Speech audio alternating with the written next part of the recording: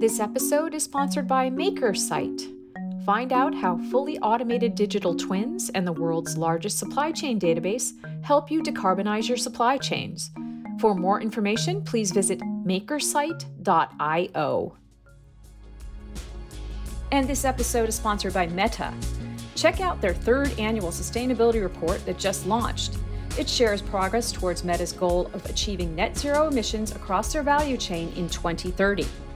For more information, please visit sustainability.fb.com.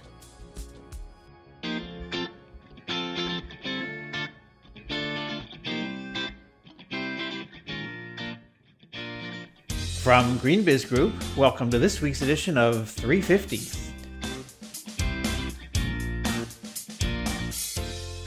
I'm Joel McCower here in Oakland, California. On this week's edition, IDEO and H&M team up to design in sustainability, why the Higg Index is poised for a makeover, the growing interest in smaller banks, and why it's high time for cannabis to embrace sustainability. We're smoking this week on 350.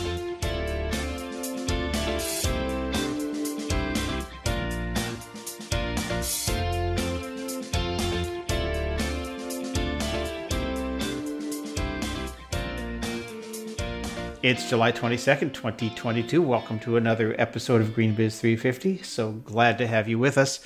Heather Clancy's off this week, so joining me from Brooklyn, New York is GreenBiz Senior Analyst for Sustainability, Dylan Siegler. Hey, Dylan. Hey, Joel. Great to have you with us once again here on 350. Wow, lots going on in your world. Fill us in. I know that you have this, there's a conference or something next February that you're working on. That's for starters, but before then, there's even more stuff. Give us a rundown of the Dylan Siegler world as of July 2022. Absolutely. We are super, super thrilled about a development in Europe. We are about to launch the GreenBiz Executive Network in Europe in September, and the inaugural meeting will be hosted by Chanel at their brand new offices in Paris. And so if you're not familiar with the GreenBiz Executive Network, it is sort of a combination support group and shared learning network for corporations. And we've got a really big, robust community that makes up the GBEN world here in the US. And this is the first foray into the European market. And so we are really, really excited to welcome about 30 companies to this inaugural meeting. Wow. And that's a tough assignment. Who gets to go to Paris for this meeting? I heard a rumor that it might be you and me, Joel, along with along with some of our colleagues. So all right. We're really excited. We'll be making an announcement soon about our brand new hire that'll be really in charge of strategy for GBEN Europe. And so I think that's a coming episode, I think, of 350. Yep. Okay, we'll take one for the team on that one. And so meanwhile, I alluded to the small little event in February. This is, of course, GreenBiz 23, our signature flagship, whatever event that you own. What's going on with that? Where are we in the cycle? Was I supposed to be doing something with that right now? Oh, no, just kidding. Maybe a little bit. It may come as a surprise to some of our friends and listeners how early we start planning these conferences. The process really starts right after the conference is over in a given year. So we went through a period of evaluation where we looked at every single survey response. And that helps to inform what we then put together in terms of breakout sessions and real high wattage main stage presentations. So I am currently in the process of reviewing 524 speaker proposals that we received through our call for entries. Wow. And I really do read every single one in some detail, in part because it's my first year and I want to get a sense of what our community brings to us in in these proposals, but also because our community also brings us some really stellar content. And so a lot of what we'll put together may not be exactly what was proposed by those who proposed it, but we do get a lot of ideas, and often will sort of connect dots and make connections to pull together sort of the trends that start to emerge. And some trends that I'm seeing include a lot of focus on regenerative agriculture. I'm seeing a huge amount of focus on what the next generation of circularity might look like. And really a kind of a, maybe not surprising to some, focus on what the mental health impacts are of working in this field of urgent climate crisis. So we'll be looking at how to incorporate those three along with our typical priorities. So for the people who say this job is making me crazy, it's not just an expression. Nope, it's a reality. Yeah. So one of the things that you and I are working on for Green Biz 23 next February is a sort of a side event that's going to happen in the 24 hours leading up to the event. It's a Green Biz Comms Communications Summit. Kind of excited about that, to sort of bring in this comms piece, because particularly this intersection of comms, sustainability, and legal, which is where a lot of these the things that sustainability people want to talk about and comms people want to talk about get thwarted in the legal sense. So we're going to talk about how those three come together, and in this one day, 2.5-day workshop for just a couple hundred people. So I'm really excited about that. Anything else that you are, now that you own this event, that you're sort of thinking something different than we've seen before that you can talk about? What we're really trying to achieve is this year is a refinement of the ways that we bring everyone together. So we know that our community, our cohort of sustainability professionals is growing super rapidly. And it used to be that everyone knew each other, and we didn't have to go out of our way at GreenBiz to make introductions and to facilitate that community getting to know itself. And so what we're recognizing is that we do need to work a little harder to bring people together and to provide opportunities for people who aren't already part of the fold and haven't been doing this work for 30 years to really meet those who have. So I think the audience should look out for all of the ways that we're going to do that this year. And it should be a huge amount of fun. And, it'll also, I think, appeal to those stalwart GreenBiz attendees who've been with us forever. Yeah. And hopefully we'll continue to do that. Well, that's a great look ahead. Thanks for that, Dylan. But let's look back now at the week in review.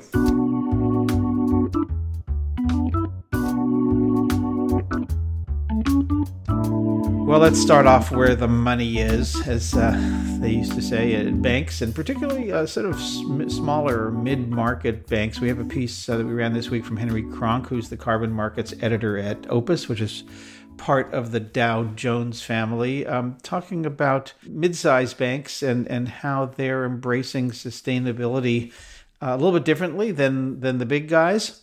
With all due respect, I know, Dylan, you and I both have good friends at Citi, Wells, B of A, and Chase, and others banks, but there's they're under a lot of fire these days, and there's a whole swath of mid-sized banks with names like First Green Bank and Climate First Bank and Amalgamated Bank. That are stepping in, saying we're going to do things a little bit differently. And then one here based in Oakland, Beneficial State Bank.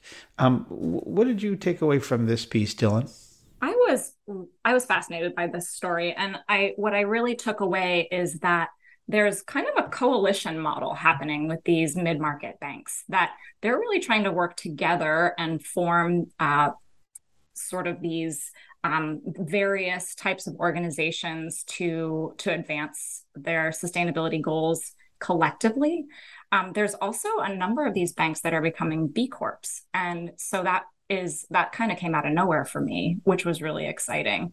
What I was curious about reading this story is whether the mid-market banks might run into some of the same challenges that our friends at Citigroup and Wells and B of A run into around the pressure to divest from fossil fuels. And so, we saw this spring that many, if not all, of the big banks ran into shareholder resolutions around these fossil fuel investments, and shareholders pretty roundly rejected those proposals in the kind of 11 and 12% for kind of range. There's a huge amount of nuance here that I'd be curious to find out kind of in a follow-up, and maybe we can get Honoree Kwok to do that, how the mid-market banks are approaching this. One of the things that our friends at Ceres have emphasized is that the ways that banks engage with the companies that they invest in is a really important part of being sustainable. So it's not just sort of what are your scope 2 emissions like from your bank branches, but what are the rules that you're setting around who you invest in? So that was what I took away from this story. And I am kind of excited to think about whether I might move some of my own money into a mid-market bank that's making some of these moves toward more sustainable practices. Yeah, and GreenBiz Group, our company, has been banking at Amalgamated Bank, actually a predecessor called New Resource Bank that was acquired by Amalgamated Bank since the day that New Resource opened in 2008. And it's been a great relationship. They do a lot of good work. They also, do things beyond the traditional banking relationship. They hold seminars and workshops and help smaller and mid-sized companies move forward in their sustainability agendas. But the whole fossil fuel piece, as there's been this intense pressure, growing pressure on the big banks to divest or stop lending certain ways. A lot of these banks are born with a mandate that they're not going to do that. And so I think, can they be profitable and do that? There's a story in this story about a bank that didn't go well. It ultimately got acquired, but not necessarily because of its fossil fuel commitments, but just because not all these banks work as well. And out of that, the bank got bought, and the CEO went on to start a new bank called Climate First Bank, and so it wasn't a sad story, but there is a lot of fits and starts that I think these will go through. But speaking of fits and starts, let's move over to a story from Leah Garden, our climate tech reporter here at GreenBiz, on something called the HIG Index, HIGG. That is a technology and tool and set of tools actually for initially for the apparel industry that I think they have ambitions beyond that to help them with their supply chains and to assess their suppliers and the products and the companies themselves. And it's hit some speed bumps here. It's come under a bunch of criticism that a lot of the data that's going into their ratings and is not that accurate, has some of the ways that they judge sort of synthetic fibers over natural fibers has been controversial. And even been criticized for, and this is a quote, trivializing the amount of change that the fashion industry needs to become sustainable. That's the end of the quote. And as we all know, the fashion industry, particularly fast fashion, has been under a lot of pressure. So Leah wrote this piece about some of the challenges that HIG had and asked the question, can blockchain solve some of these things by creating more certainty and more accuracy and verifiability on the data that apparel companies are submitting to the blockchain. And then she gets into the fact that this is hard because so many of these apparel companies have much, much, much smaller little suppliers, and getting them to embrace blockchain technology may not be all that simple. I want to just give a shout out to our new colleague, Leah Garden, who wrote this story. She's been an incredible reporter right out of the gate. And what I took away from this story is that the Higg Index has run into the problem of many sort of consolidators of data, which is that they're easy to manipulate. And so I love the idea of this new generation of digital traceability. And we see in the story that there are a few companies that'll be more visible soon that will, I think, be able to leverage blockchain and other ways of really making sure that what's in these indexes makes sense. I think one other thing that I noticed sort of zooming out is this is part of a larger trend of scrutiny that we're seeing across sustainability initiatives, where the public and stakeholders generally are saying, look, we can't fake this anymore. We're in a place of really great urgency and we need to do it right. And this whole sort of greenwash of the Higg Index, the greenwash accusations that the Higg Index came under, is really, I think, part of a larger movement to tell the truth, tell it like it is, and let's get stuff done. So I'll be really interested to see how technology can be a part of that.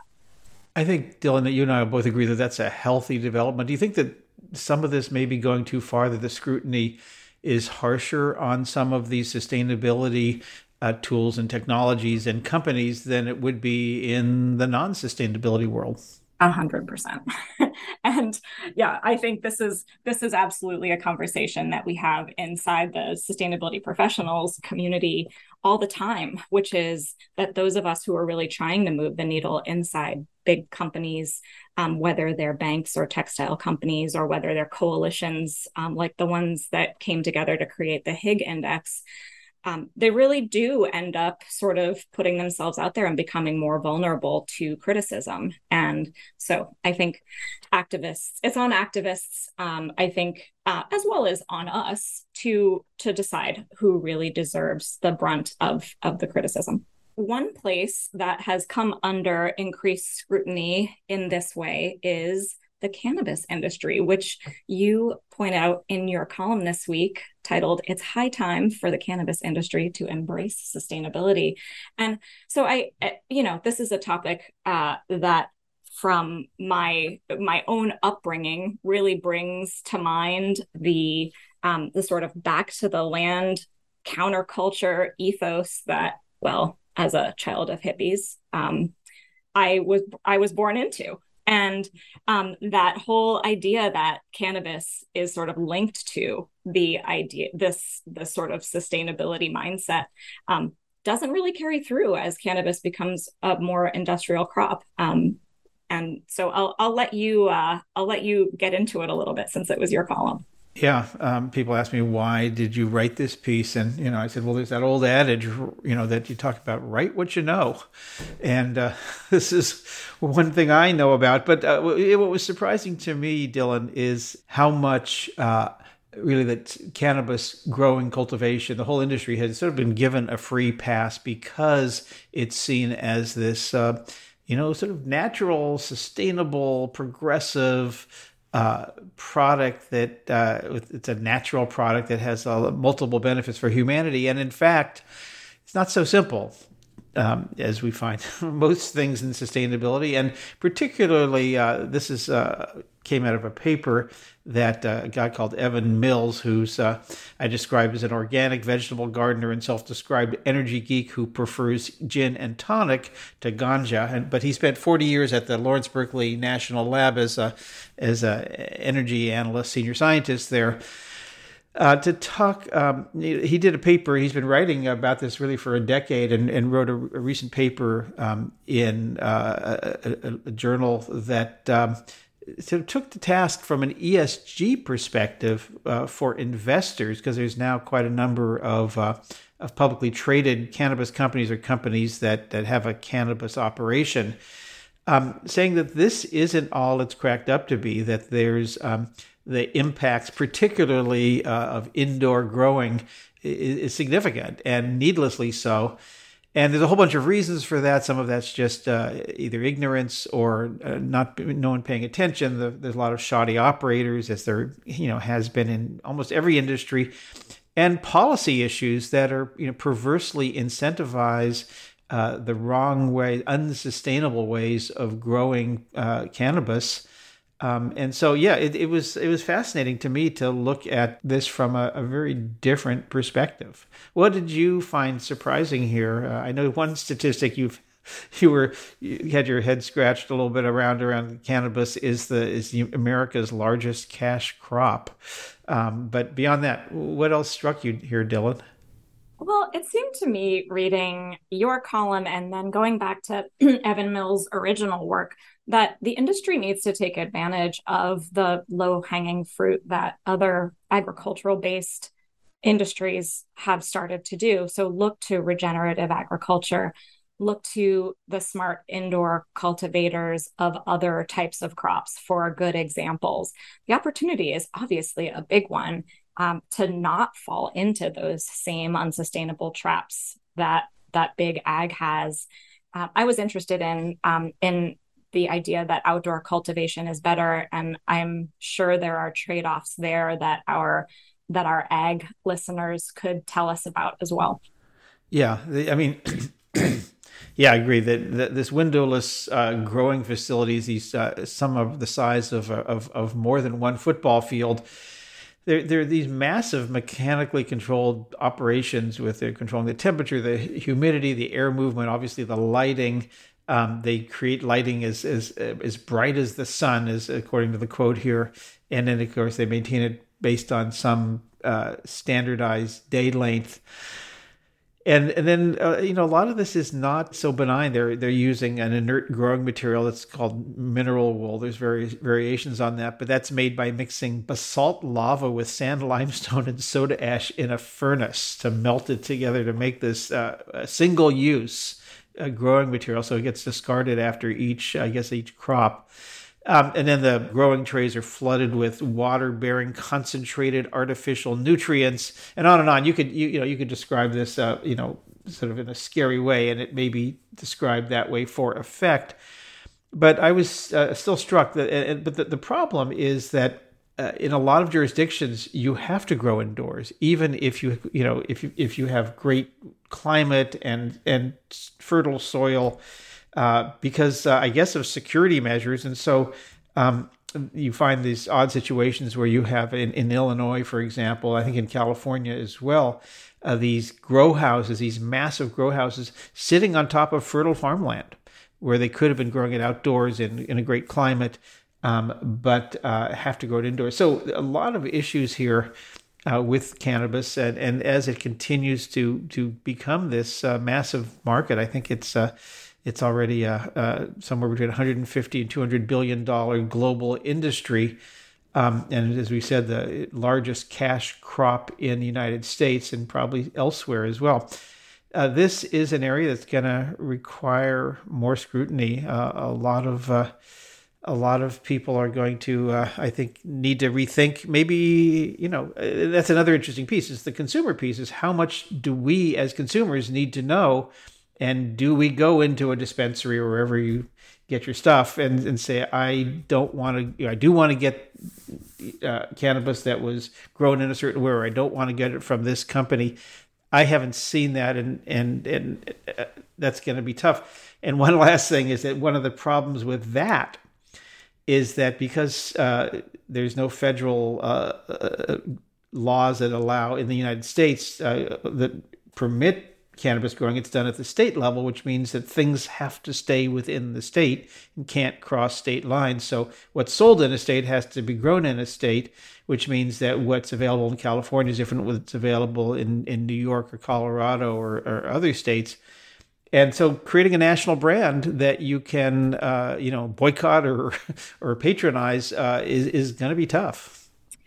And, what share of the onus are we putting on policymakers to actually really make the expectations palpable for these companies, whether, yes, at a state level now, or at an eventual, we assume, federal level.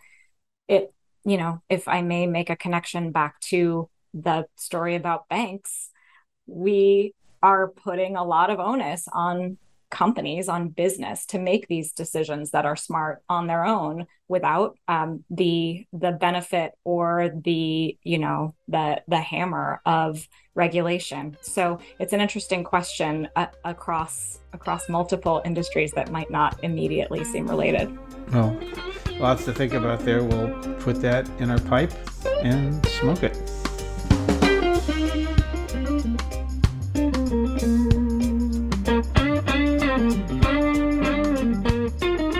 As I said, Heather's off this week, but she left behind another interview with one of this year's Women in Sustainability Leadership Award honorees.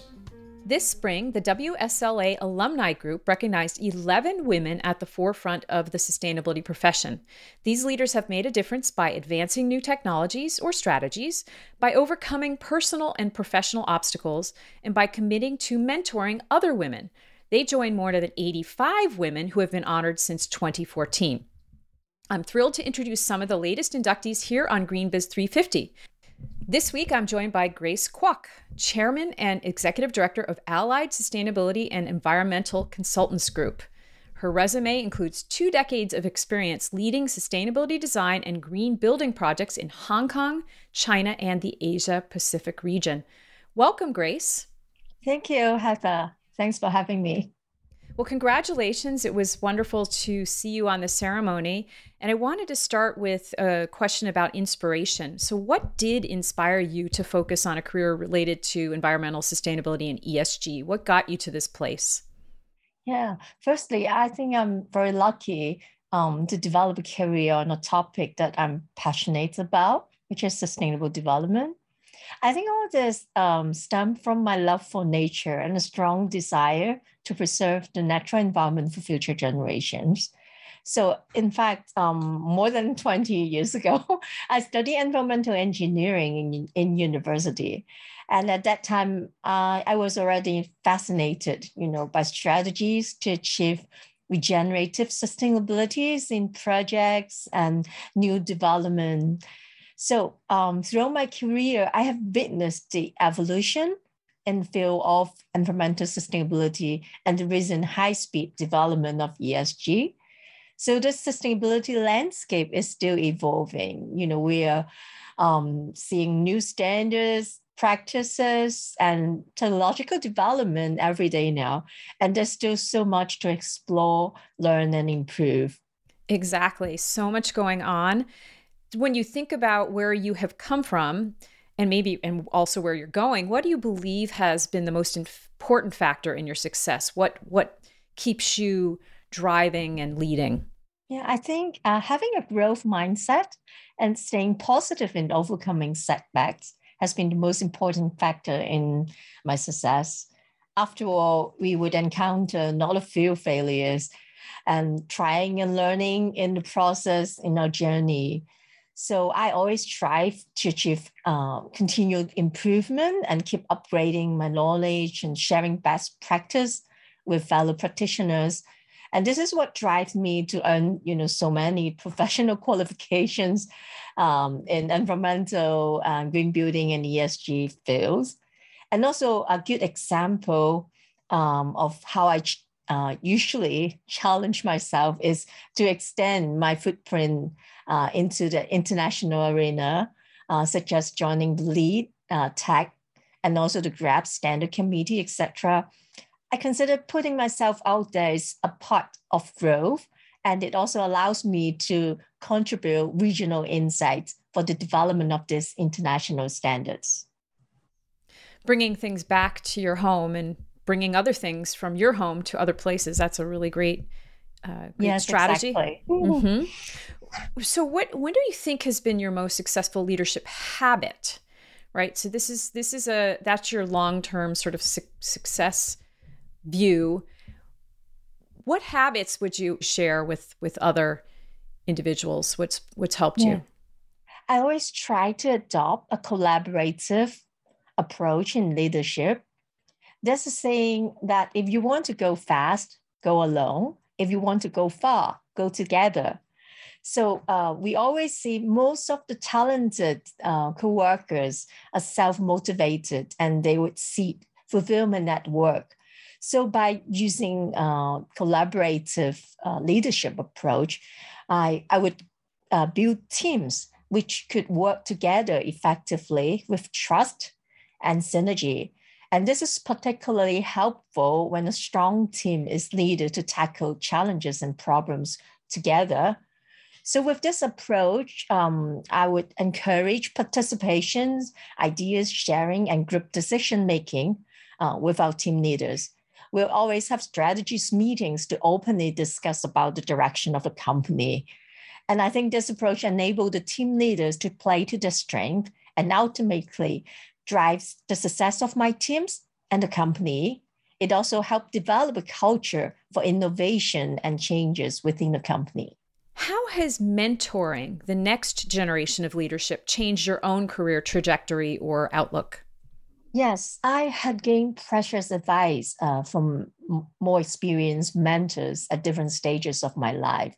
So I'm grateful to my mentors whom provide objective feedback to my work and point out my blind spots and encourage me to make positive changes. So this is the approach I have been using to guide young professionals and especially female leaders. While I was benefited from my council of mentors, including professors and other experienced business leaders in the past, it is a natural move for me to take up the role of mentors to share my experience when it's time to pay it forward. And I think not only the mentees would learn from the mentors, I also learn a lot from my mentees and understand more about the challenges they face in the digital age and the concerns of a younger generation on the environmental and social problems they would inherit. This has changed my perspective about intergenerational sustainability and helped me better understand and collaborate with the next generation of leadership. Thank you for those words of wisdom. I have one more question for you. It's just a final sort of thought. What advice would you give to anyone of any age pursuing a career in corporate sustainability? I think corporate sustainability can have a very broad scope. It could be quite overwhelming for beginners. My advice would be to start from the basic principles, build fundamental knowledge, gain experience and exposure in areas that you would like to be specialized in, learn from best practices in different sectors, and most importantly, walk the talk. Well, thank you, Grace. Appreciate you joining us on the podcast. Thank you, Heather. You just heard from Grace Kwok, Chairman and Executive Director of Allied Sustainability and Environmental Consultants Group.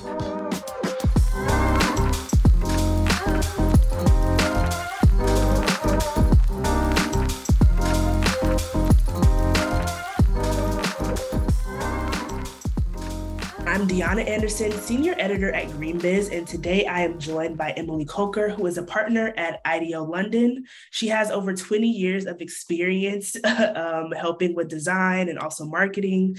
And in case you're unfamiliar, listener, with what IDEO is, it's a global firm that is trying to shift the way that things are made by implementing circular production principles with some of the world's largest brands, including H&M, which is part of our conversation today. Emily, thank you so much for joining GreenBiz 350. Thank you for having me. It's an honor. All right. So you are a partner at IDEO. You've held other roles, but I'm curious, in your current role and other roles at IDEO, how have you been working to advance the circular economy and also just like instill sustainability with companies in general? So I suppose the kind of best way to answer that question is to step back in terms of kind of what I'm trying to do generally. And when I say I am referring to kind of the broader set of leadership within IDEO. And what we're trying to do is work with leaders of forward-thinking companies. So companies that have either a sustainability agenda or they know that they have a lot of strides to make in this particular space, but they, for example, have commitments that they haven't acted on. And we really help them reframe the challenges they're struggling with. So what does it mean to lift something off the page and fundamentally create new value? And that new value should be as much for their employees as it is for existing companies, and finding ways to really balance kind of the short-term impact that they can have around their sustainability goals and kind of far-term differentiation. So we essentially propose very different ways to explore solutions using design. And the aim for us is to make them not reliant on external partners. So we are successful if we can extract ourselves, if we've managed to scale capabilities, to scale mindsets. And I can talk a little bit about what that is in the context of sustainability, environmental sustainability, circular practices, et cetera. But ultimately, this is something that they need to maintain themselves. And so as a partner at IDEO, one, it's about ensuring we're working with the right leaders. We're helping to make change happen rapidly by demonstrating how these organizations can shift towards their vision. But also it's about kind of setting the conditions for our community of designers to do the best work of their lives. Many of our designers have deep, deep passion areas that correspond with what we're seeing across purpose-driven companies, companies that have strong sustainability agendas. And we've been using human-centered design for 40 years. So this is a way for us to look at problems and see what the tools of change can be when we look at systems, which I would say is probably the first way of answering your question. Is we look at systems, use that as an opportunity to help people see a vision of the future. And then we help them make strategic choices by testing hypotheses really quickly and prototyping with that ecosystem of the stakeholders throughout it, whether they're influencers, whether they're buyers, whether they're policymakers, or those actually closest to the impact. Very frequently, we design for the people who are implementing the solution rather than the people who receive the solution. So those are some of the practices that we think about more broadly, and kind of use design as a catalyst to have these types of difficult conversations, and ultimately use it as an opportunity to design a more equitable, sustainable, prosperous world. So that's really kind of the way that being a partner at IDEO is trying to kind of champion a change in today's world, where unfortunately we're living in a culture of convenience that doesn't really jive with what we're trying to do for sustainability. Definitely. Something I thought was interesting that you mentioned was trying to make sure that companies aren't like relying on third parties to kind of shift things. Can you speak more about like why that is important? Because what came to mind immediately is like thinking of companies thinking about the scope 1, 2, and 3 emissions, and like kind of saying these scope 3 emissions are where everything is. It's maybe not directly related, or maybe it is. No, I love that question. I love that question. There was something, again, listening to a podcast of yours over the weekend, there was a wonderful quote, and it might have been from Mark Carney, the UN Special Advisor, but I'm not entirely sure if it was him. But it was a reference to, everybody talks about how difficult it is to collect scope 3 emissions. And yes, that is true. And what he was saying was that they are somebody else's scope 1 emissions. So the focus, when I'm talking about systems, it's about understanding the complexity of the value chains to really then think about how you design responsibly for each of the different touch points, whether it's about redesigning that value chain in its entirety or identifying leaks within it that might be the best places to start to even just demonstrate progress. So much of what we're trying to do, Deanna, is really give people the confidence that they can make change happen, that you don't have to be in this mode of paralysis because you're looking to measure progress against something, but don't know how to actually view that progress or to involve people in that progress, so that you're actually thinking about regenerative design from the standpoint of how we're putting real life at the center of decisions and actions, and finding those types of solutions through experimentation that help kind of restore the health of individuals and communities without the reliance on these third parties. And these third parties, when I refer to them, are often the greatest polluters, right? Often you have third-party agencies come in who are offering fantastic technology solutions in addition to consulting services, and they leave and you're tied to the solution that they proposed. And some of them will offset that with, besides offsets, with kind of commitments to communities, to thinking about how you produce great environments for people to work, working closely with the priorities of those communities. but not in all cases is that helpful in the context of kind of creating more sustainable impact and growth. Does that make sense? Yeah, I think so. I feel like you kind of started speaking to design a little bit. And I'm curious about like what processes you equip designers with to like really shift towards a circular economy. The way that we practice design is as a catalyst, as in like a catalyst to actually solve some of these biggest issues. So when most businesses talk about climate, sustainability, circularity, they talk about them in the context of operations. And what we do is we talk about them first and foremost in the context of people, right? So we've been pioneering human-centered design for a long time. Ultimately, these are people challenges. The climate affects the people living on the planet, making up those systems, and we're experts in those people. So as I mentioned before, some of those practices are about thinking about solutions from the context of designing with and designing for the people closest to the issues, but also seeking to really understand those experiences beyond the kind of analytical way of looking at the system to really think about what motivates people in the context of the type of behavior change that we're trying to inspire. So if I take a very practical example, I think about, you mentioned in the introduction, some of the work that we've been doing with H&M, which we're incredibly proud of. What they have been trying to do, and they have long been a leader in the context of sustainability, so it's a great pleasure to be working with them, but they've been looking to not simply affect what that organization is doing and reduce plastic from their packaging, for example, or create a more efficient supply chain from the standpoint of waste management because of better inventory management, but they're actually looking to make an impact on the industry. And so when they're looking at solutions, the types of practices that designers will take is not simply what is the best solution when it comes to plastic-free packaging, for example, but it's actually what is the impact on the employees who are going to be working on developing some of these solutions? How are they adopting entrepreneurial mindsets so that they can do more of this problem solving themselves? Again, less reliant on third parties, more around enabling those organizations to remain as competitive as possible, working towards the kind of ongoing sustainable solutions. So as I say, it's really a question of kind of using design as a catalyst to ask the right questions and then to identify solutions through experimentation that take into account all of the various actors within the systems. Mm-hmm.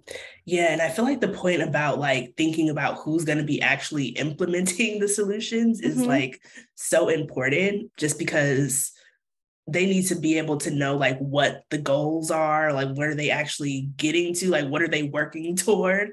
And I feel like the people lower on the rung of work are typically the ones who are making the actual changes in companies.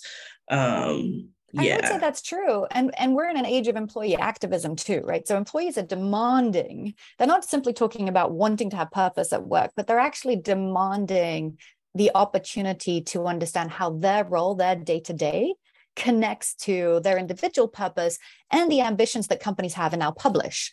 And so that requires them to be a part of the solution in order to champion it. And as you say, to implement it, and implementation is not a one and done thing. It's about maintenance.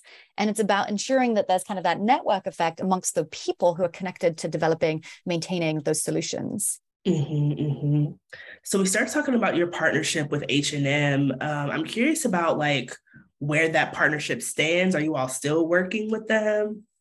Yes, 100%. So as I say, there is a huge amount of pride for the work that we've done with H&M. And we've been working with them for about 2.5 years now. And originally we partnered with them. We partnered with the COO, who is now the CEO.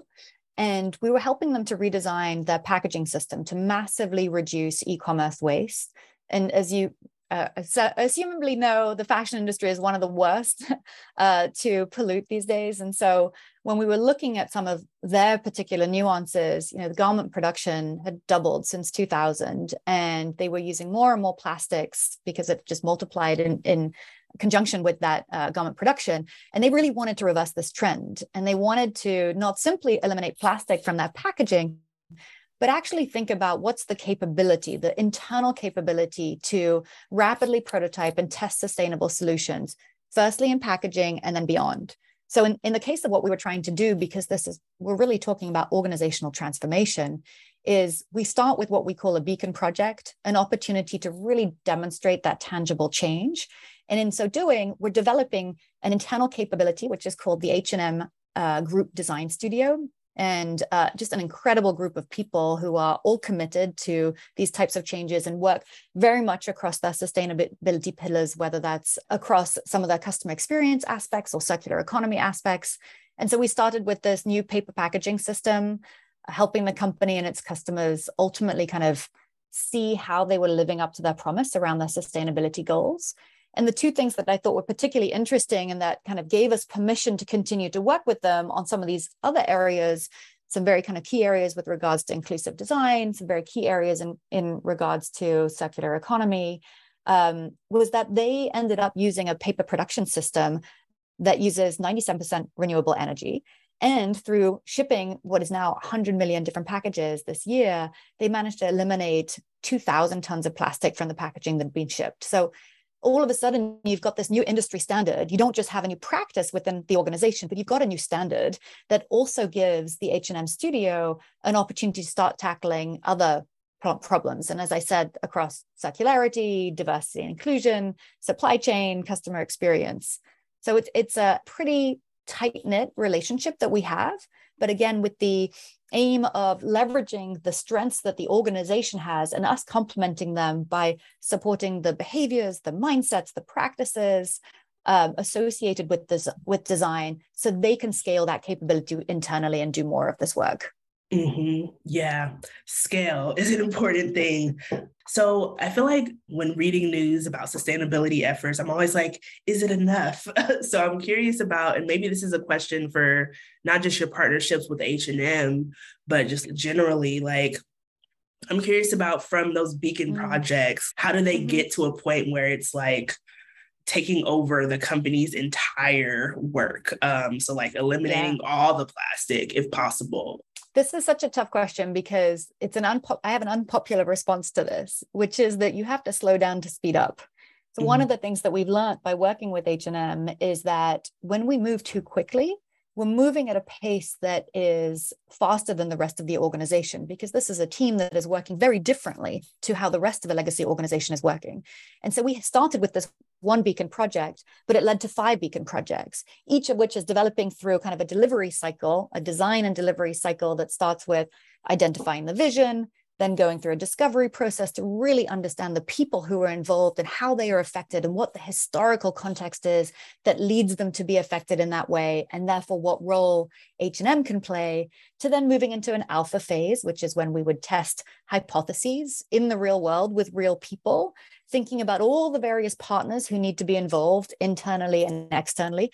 And then we start launching at different levels of scale with different segments. And that process has to exist in every case when they're launching new solutions for 2 reasons.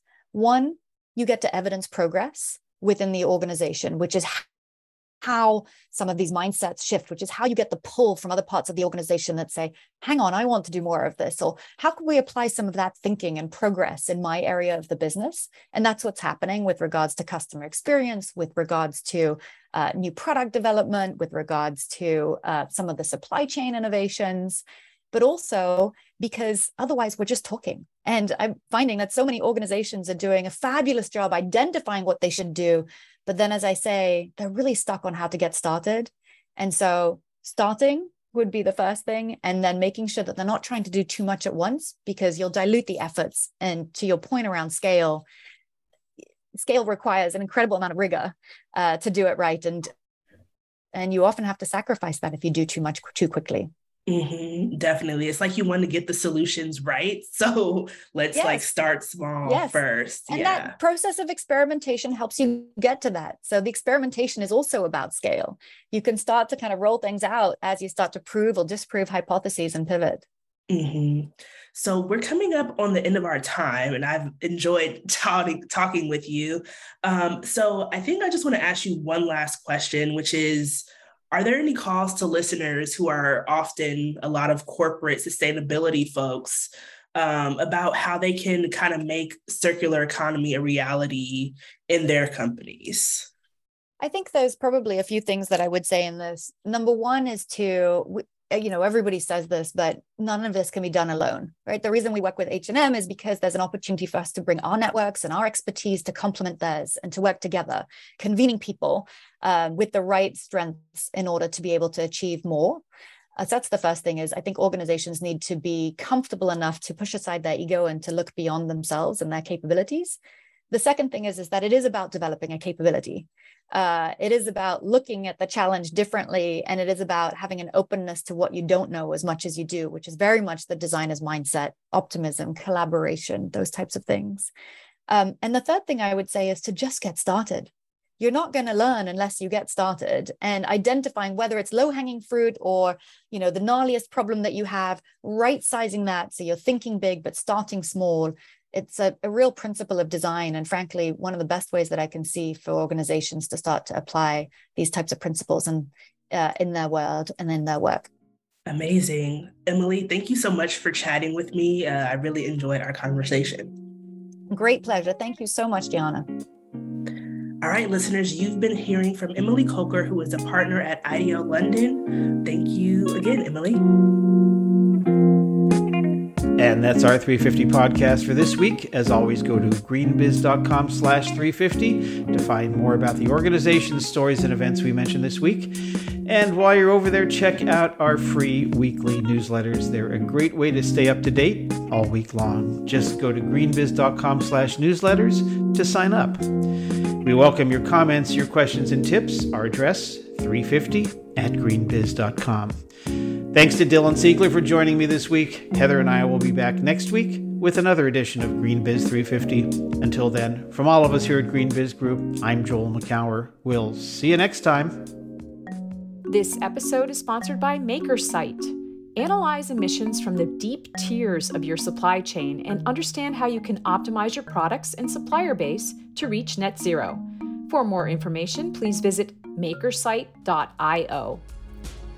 And this episode is sponsored by Meta. Check out their third annual sustainability report that just launched. It shares progress towards their net zero 2030 goal and how they're working with supply chain and platform partners to create a better reality.